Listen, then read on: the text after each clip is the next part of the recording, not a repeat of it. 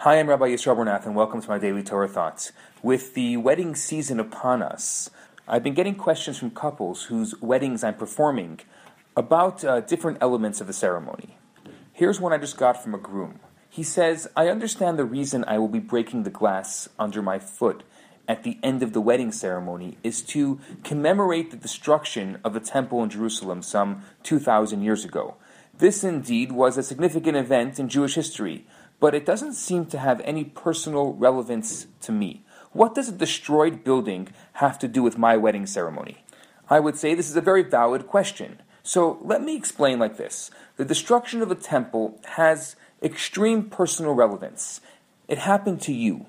The shattering of the glass commemorates not only the fall of Jerusalem, but also this cataclysmic shattering that happens to your very own temple, to your soul. Before you were born, you and your soulmate were one, a single soul. Then, as your time to enter this world approached, God shattered that single soul into two parts, one male and one female. So these two halves of the soul were born into this world, and they spent 30 or 40, whatever some odd years, finding each other and reuniting. At the time the split seemed tragic, what was once a peaceful unit had become this fragmented and incomplete. I mean, why break something just so it should be fixed? If you were meant to be together, why didn't God leave you together? Why did God separate the two of you? So I think only when standing under the chuppah do you find the answer to this question. At the wedding, these two halves are becoming whole. They're reuniting, never to part again. And you can look back at the painful experience of being separated and actually celebrate it. For now you realize that the separation brought you closer.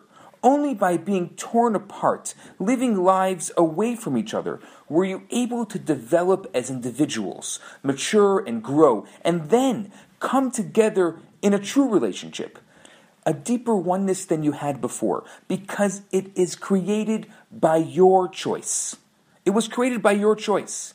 Had you never been separated, you would never appreciate what it means to be together, because it wasn't earned.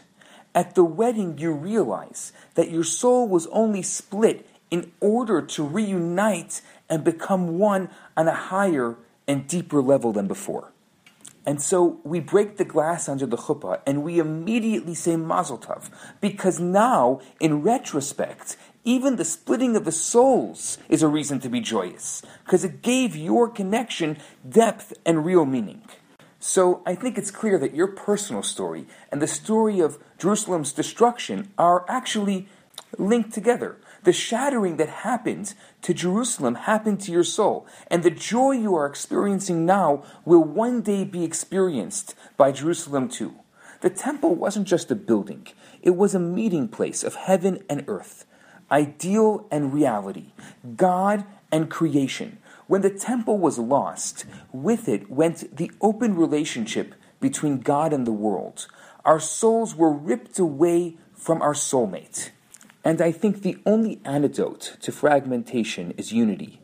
And the deepest unity is experienced at a wedding. Every wedding is a healing, a mending of one fragmented soul, a rebuilding of Jerusalem in miniature.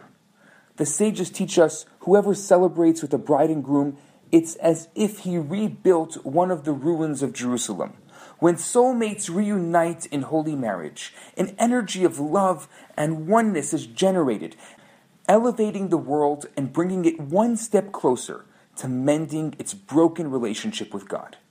And so one day soon, when the temple in Jerusalem is rebuilt, our souls will reunite with God, our soulmate, in a true relationship that we built ourselves. We will no longer mourn the destruction, but looking back, we will finally understand its purpose, and we will celebrate. Then, even the shattering will deserve a Mazel Tov. Keep your questions and comments coming. For now, I'm Rabbi Yisrael Bernath. Have a fantastic day. Hi, Rabbi Bernath here. I have some great news for you. My popular 4-week course, Kabbalah for Everyone, is available right now for free for the next 50 people who download it. All you have to do is go to www.theloverabbi.com, scroll to the bottom of the page, and you're going to see the download button right there. In this course, I talk about the Kabbalistic secrets to relationships, to wealth, to happiness, and balance. This special offer has been dedicated in loving memory of Ellie Dorfman. I look forward to hearing from you and hope you enjoy the course. Now on to today's episode.